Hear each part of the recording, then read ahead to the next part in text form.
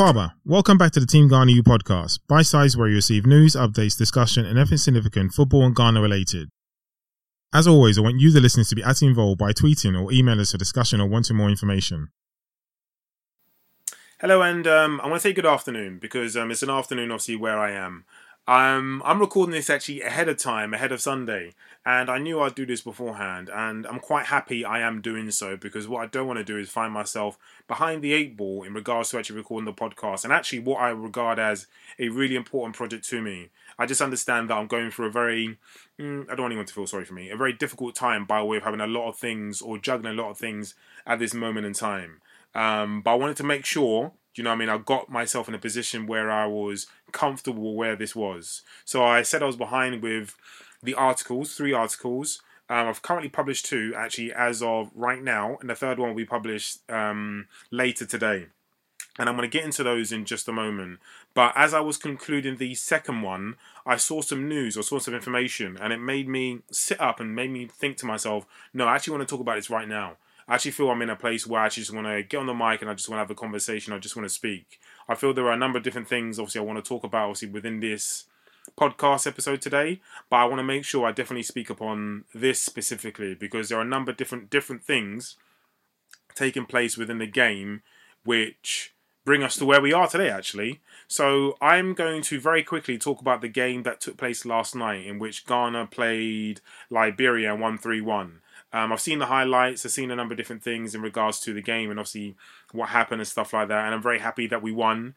I haven't, it's quite funny actually, I don't think I've quite seen what the lineup was, so I've not really had an opportunity to really critique what took place. I've not had an opportunity to critique the lineup and think about whether there were new additions to the squad and things like that, but I'm in a place where I'm okay with the Ghanaian national side at this moment in time. For as long as we qualify for the AFCONs at the beginning of the year, and I guess for as long as we qualify for the AFCONs at the beginning of the year, I think I'm in an okay place in regards to where the national team is. I would like to see obviously the side be refreshened in some respect, but by and large, as long as we qualify for the tournament, I think from there we could begin to judge Chris Hughton.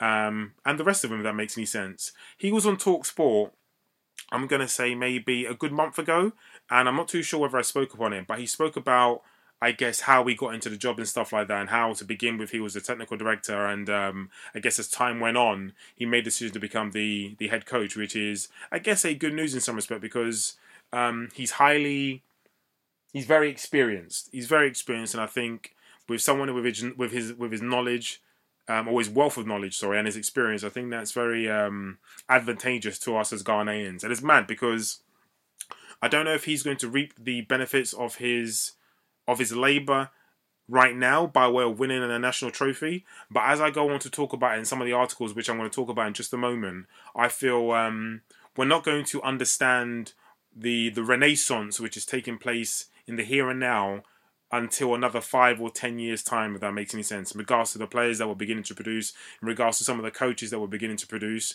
And I think a lot of that is because of actually our exposure, because I think we have a lot of exposure to either the Premier League and some of the teams, certainly the teams and the leagues around the world, and we see a lot of wealth, but because we lack some of the resources, I think sometimes we do this thing where we do a lot of comparing, comparisons, and I think it's very easy to be. Isn't that the there's a phrase actually where it talks about, I think, devil's comparison or something along those lines. Anyway, I think you may know what I'm talking about, or hopefully you can find the quote. But the game last night, I saw the highlights and it was cool. I was relatively happy with the display. Or more so, I'm happy that we got the result. But what I want to do very quickly is want to just put on. So this is Sahara. I don't want to get this wrong. I don't want to get this wrong whatsoever because I'm a big fan of all these shows. Sahara Football Extra, and they've got about 65,000 followers. So this is just a quick snapshot of some of the fans who came at the stadium and just spoke on the game. So I'm not going to play it for very long. I'm not going to play it for very long. You're retired from Black Stars. No question they say Black Stars are boy, but I don't see say Black Stars view. Because one thing they say me won and then they say Chris Hughton now you coach you name say coach of Premier League. So more than the football, what's you say? We saw how you coach Our Brighton and Hove Albion playing with a 3-back system. Apart from that, we saw that at least we coach are from the training grounds. On the boys now said, you don't pass the ball from your left back to your right back. Now center back to your goalkeeper. You need to have players at the back who are ball carriers. Modern day coaches are using ball carriers players at least to progress the ball. You know what, I'm going to leave it there. Because I'm not too sure how much of I can play, but at the same time, I think he was very clear and concise in what he was saying. It's mad because I don't even understand Tree, but that was very clear and concise. And what I really find interesting about the modern day fan is that they're quite knowledgeable about the game, and that's not even to be condescending, but it speaks to what I was saying moments ago as to the exposure that we have, or the awareness that we have, in that we're watching a lot of Premier League football, La Liga, Serie A, and so on and so forth. And it's very interesting to see this gentleman. He looks very young, to be fair. His knowledge of the game in regards to Chris Hughton, his history, him being at Brighton, and just generally how football is played today in 2023.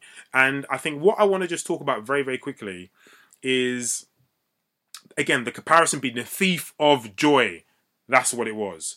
Now, at this moment in time, I do think we're seeing a bit of a renaissance, or I think we're beginning to see, actually, things are beginning to speed up a little bit in regards to the quality of coaches that we're beginning to attract to the GFA, or the players that we're beginning to produce. And that's due to a multitude of things, all right?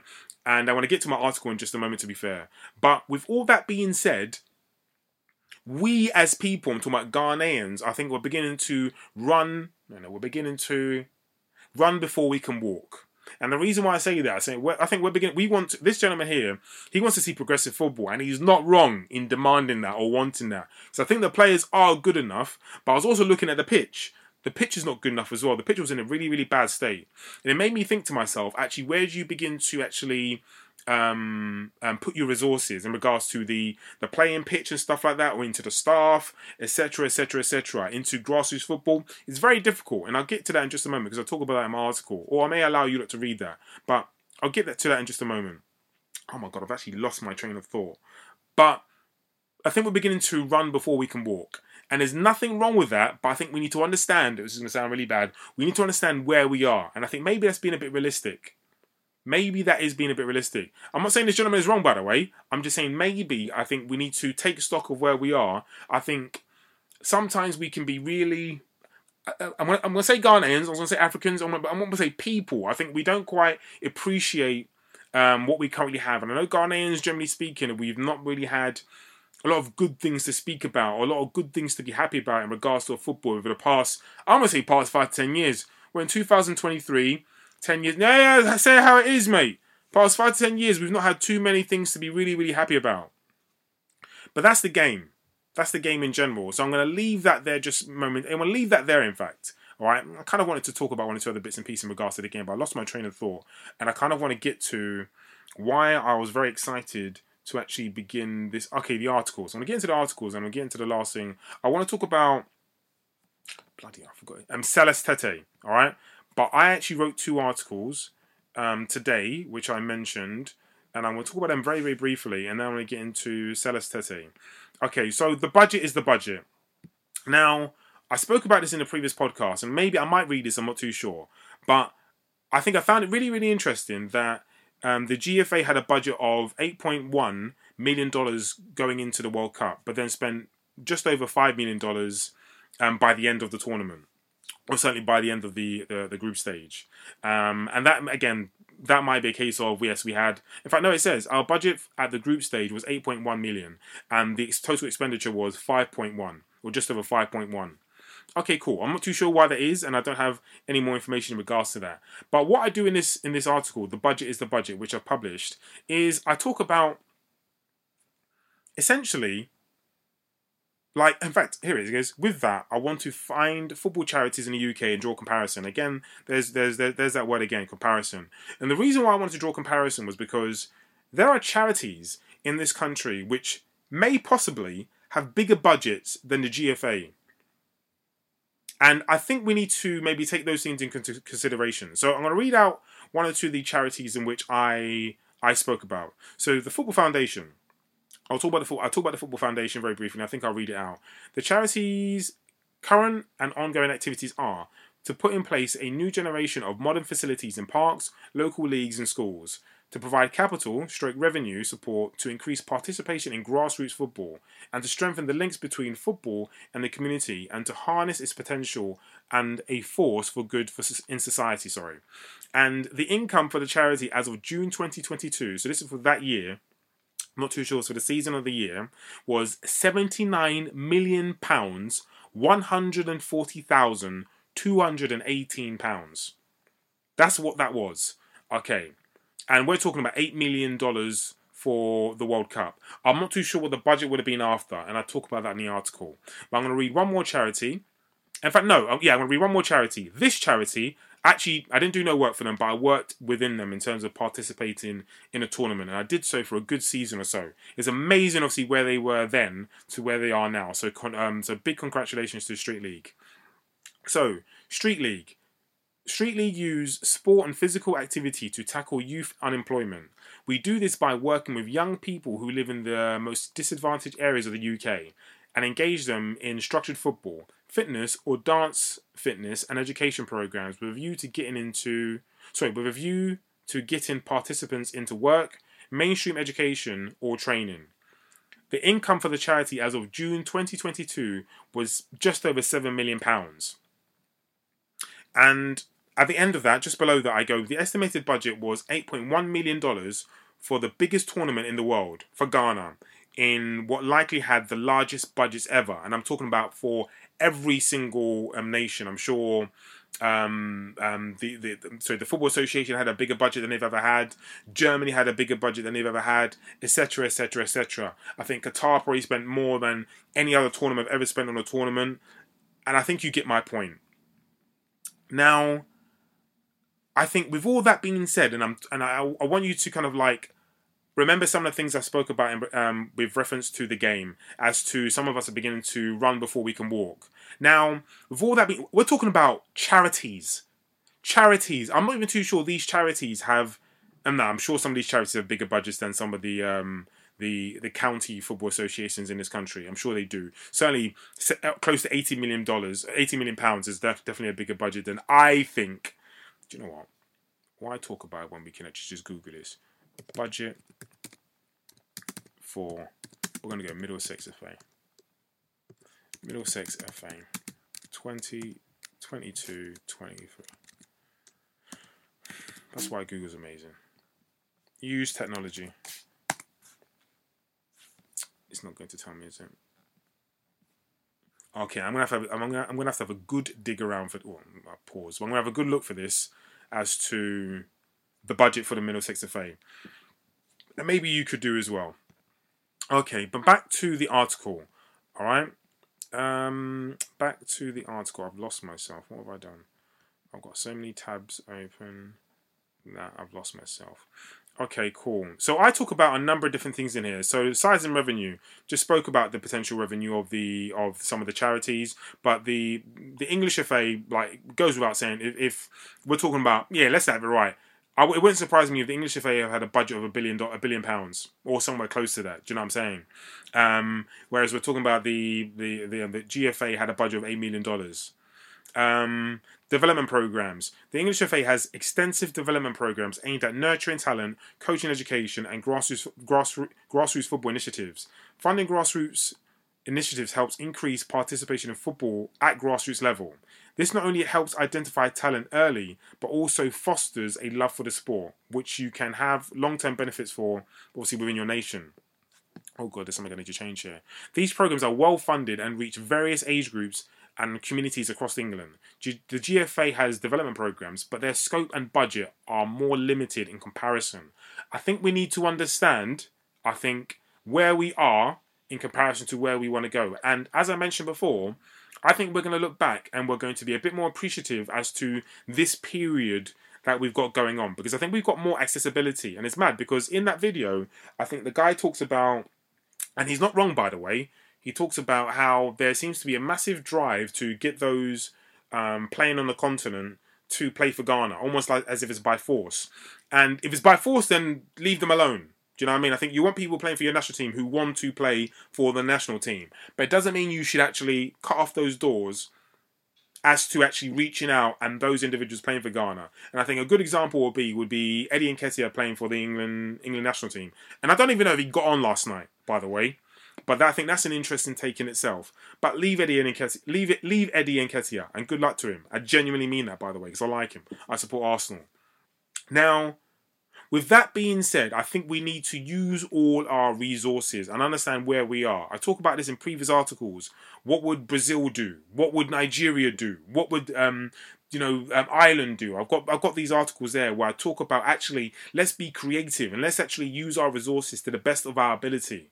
We're not going to have the budget of the Football Association. That is not going to happen. That's definitely not going to happen in my lifetime unless we come across some oil deep down inside and all of a sudden we're Saudis, which I'll get to in just a moment because I do want to talk about the Saudis. But I'm going to leave this article here and I would advise people to have a nice little look at this because I talk about one or two other bits and pieces. So I spoke about, what did I speak about? I spoke about something very, size and revenue, development programs, coaching and facilities, travel and preparation, infrastructure, the national team, sponsorship and commercial deals. I'll leave it there. And I want to talk about this the second article I wrote, which was The Best Football Coaches in Ghana, a glorious journey from our past and present. Now, I'm going to talk on this, hopefully a little bit, but I don't want to go too in-depth because I want to talk about an individual from this article, which I've mentioned before, or I've mentioned. Now, this was a good reading for me, or certainly a good article for me, and the reason being is because there's, although this is an ongoing project for me in some reference, I'm forever learning more about our culture and forever learning more about the game. Yeah, the game. I'm forever learning more, and I think it's really interesting. So I've always been aware of Charles Gamfi and obviously the things he did in the 60s and stuff like that. But there's other coaches as well. Very aware of James Appiah and what he did in the taking us to the World Cup in 2014, etc., etc. I think these are almost like glory days for me because I went to Brazil to the World Cup. So these are memories that will live with me forever. Now I'm going to talk on Sellas Tetteh in just a moment. Now, he's an individual who I definitely want to talk about because I think his success is is possibly some of the best in our history in terms of winning the Under-20 World Cup in 2009 against Brazil. Now, this is something that will live long in the memory for not only some of our players who we hold dearly, but for our nation. This is a huge achievement. Huge achievement. And I want to talk about Tetteh in just a moment.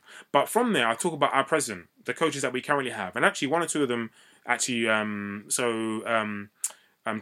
Akanor, who I was, sorry, there's me just stumbling. He was our national team manager not too long ago. And he probably served under a very difficult time, to be fair. And I wish him the best of luck in regards to where he currently is. I'm not too sure. And there's some other coaches, Abdul Karim Zito, who I was unaware of myself. But I think let's read his actually. Abdul Karim Zito is a highly regarded coach, especially for his work with Ghana's youth teams. He achieved significant success as the head coach of the Ghana Under-20 team when they won the 2021 Under-20 AFCONs. I remember this. And earning them a ticket to the Under-20 World Cup. Zito's focus on nurturing young talents and instilling discipline has made him a respected figure in Ghanaian football. Good luck to him, and I'm very happy for him. And I'll talk about one or two other coaches as well. So it's very, very good, interesting reading. But I want to get back to, I want to get back to Sellas Tetteh. Now, in my findings, I was looking for an image, to be fair, all right? And in my findings, I went on to find out that he was struggling, or he had issues with his health, and I'm assuming he had financial issues as well. Now, this article I'm about to read has come from footballghana.com. So I'm going to read it very briefly and then I'm going to talk about one or two other bits and pieces. Now, Ghanaian tactician Sellas Tetteh has disclosed that football people are helping him financially to survive and also take care of his health. According to him, he's praying for more assistance to get back on his feet because he is not working now due to poor health. I believe that anyone who wants to come and visit me, at least because I am not working now, they gave me something. Football people gave me something what is going on here? This article's all over the gaff. Anyway, I'm going to leave the article there. There's a lot of issues with the article, all right, in regards to the punctuation and just the grammar, let's say. All right, now, I saw this article, and it saddened me in regards to his financial situation, but also his health. He spoke about not actually receiving his payout from the GFA after winning the the Under-20 World Cup in 2009, and I don't know if that's true or not true, etc., etc. I'm not going to get too much into that. But this morning I was thinking to myself, it was almost a case of what are we doing this for? Now, there's been a lot of talk in regards to Saudi Arabia and why are players going over there to essentially play. You know, you're not going. I mean, there's been talk of, like, for example, I think it's Pedro Neto and maybe a few other players. Ruben Neves. Why have they gone over there? They're almost in the prime of their career. I thought he wanted to move to Barcelona, etc., etc., etc. Now, football is a very, very short career. There are plenty of examples of individuals who have played football and then come out of it and then fallen on hard times. And I think Ghanaians in particular, I think certainly footballers, I think are in a different position in comparison to maybe, let's say, the English counterparts who would ply their trade over here in the Premier League and receive a lot of money for it. Now, when you decide what you want to do for a living, of course you do so for the passion, but also you want it to remunerate you. And I sit here today after writing this article and thinking, do you know what? This is a lovely legacy a lot of these individuals are leaving. But ultimately, what are we doing this for? You want it to leave you a legacy, but if you're I don't want to say, yeah, I'm going to say your job, but if your passion is not going to reward you, or you're not going to be rewarded by your passion, and it's crazy I'm saying that because I actually read something earlier today. I'm going to read it now, actually. If it's not going to reward you, then I think we need to almost revise what we're doing, or maybe, yeah, we need to revise what we're doing, our systems, our infrastructure, and a few other things. But I was listening to a quote literally moments before I started this, and I'm going to read it. Money is not something you earn. It's not a reward. There's no, if I work hard, the universe will pay me. It's a commodity, and you must find better ways to acquire this commodity. With that being said, a lot of people are going to Saudi Arabia, and there's a reason why they're going to Saudi Arabia, because they're being paid for their skill sets. They're being paid handsomely for their skill sets. They're being paid a commodity. The commodity is money. Money for mek. Don't usually break code, but we need to understand that the reason why these people are going to Saudi Arabia is to make money. And we shouldn't be finding situations such as Sellas Tetteh falling on hard times. I'm very aware he came from a different generation in which he might not have been paid well for his job. But this shouldn't be happening. It really shouldn't be happening at all. And it's funny now because I actually don't even know where I'm going with this podcast. But I was really upset about this, that it made me think as to what are we doing this for? What are we doing this for? Do you know what I mean? And it just goes to show you, in some respect, the reason why sometimes you find people in these under-20 squads, you know, which actually, again, it goes back to, which is why you probably don't find any but any of the diaspora in the youth sides. Being that, like, actually, no, you want to put those who are homegrown in them so they get the exposure, so they actually can be rewarded for their efforts. Because obviously the opportunities are completely different. Completely different. It was a bit of a rant, to be fair, in some respects. Hopefully I've provided a lot of insight in regards to the article and some of the things that I was talking about previously. There was another article I was going to be writing, and I want to... Do I want to note that down? It was in regards to the opportunities, and actually the opportunities that are different in our continent. And I think we don't understand the potential that we do have. And I really do believe in our lifetime, for those who are listening as well, we're going to see something special. We really are. And it's on that note I'm going to leave you. So thank you for your time. Take care. And I'll see you in a couple of weeks. That's it for this week's episode. We'll be posting as usual via social media, keeping up with the stories that unfold in the coming weeks. As always, you've got any questions or queries, email us at teamghanaU@gmail.com or tweet or DM us at teamghanaU on IG or Twitter. Thank you. Take care. We'll see you in a couple of weeks.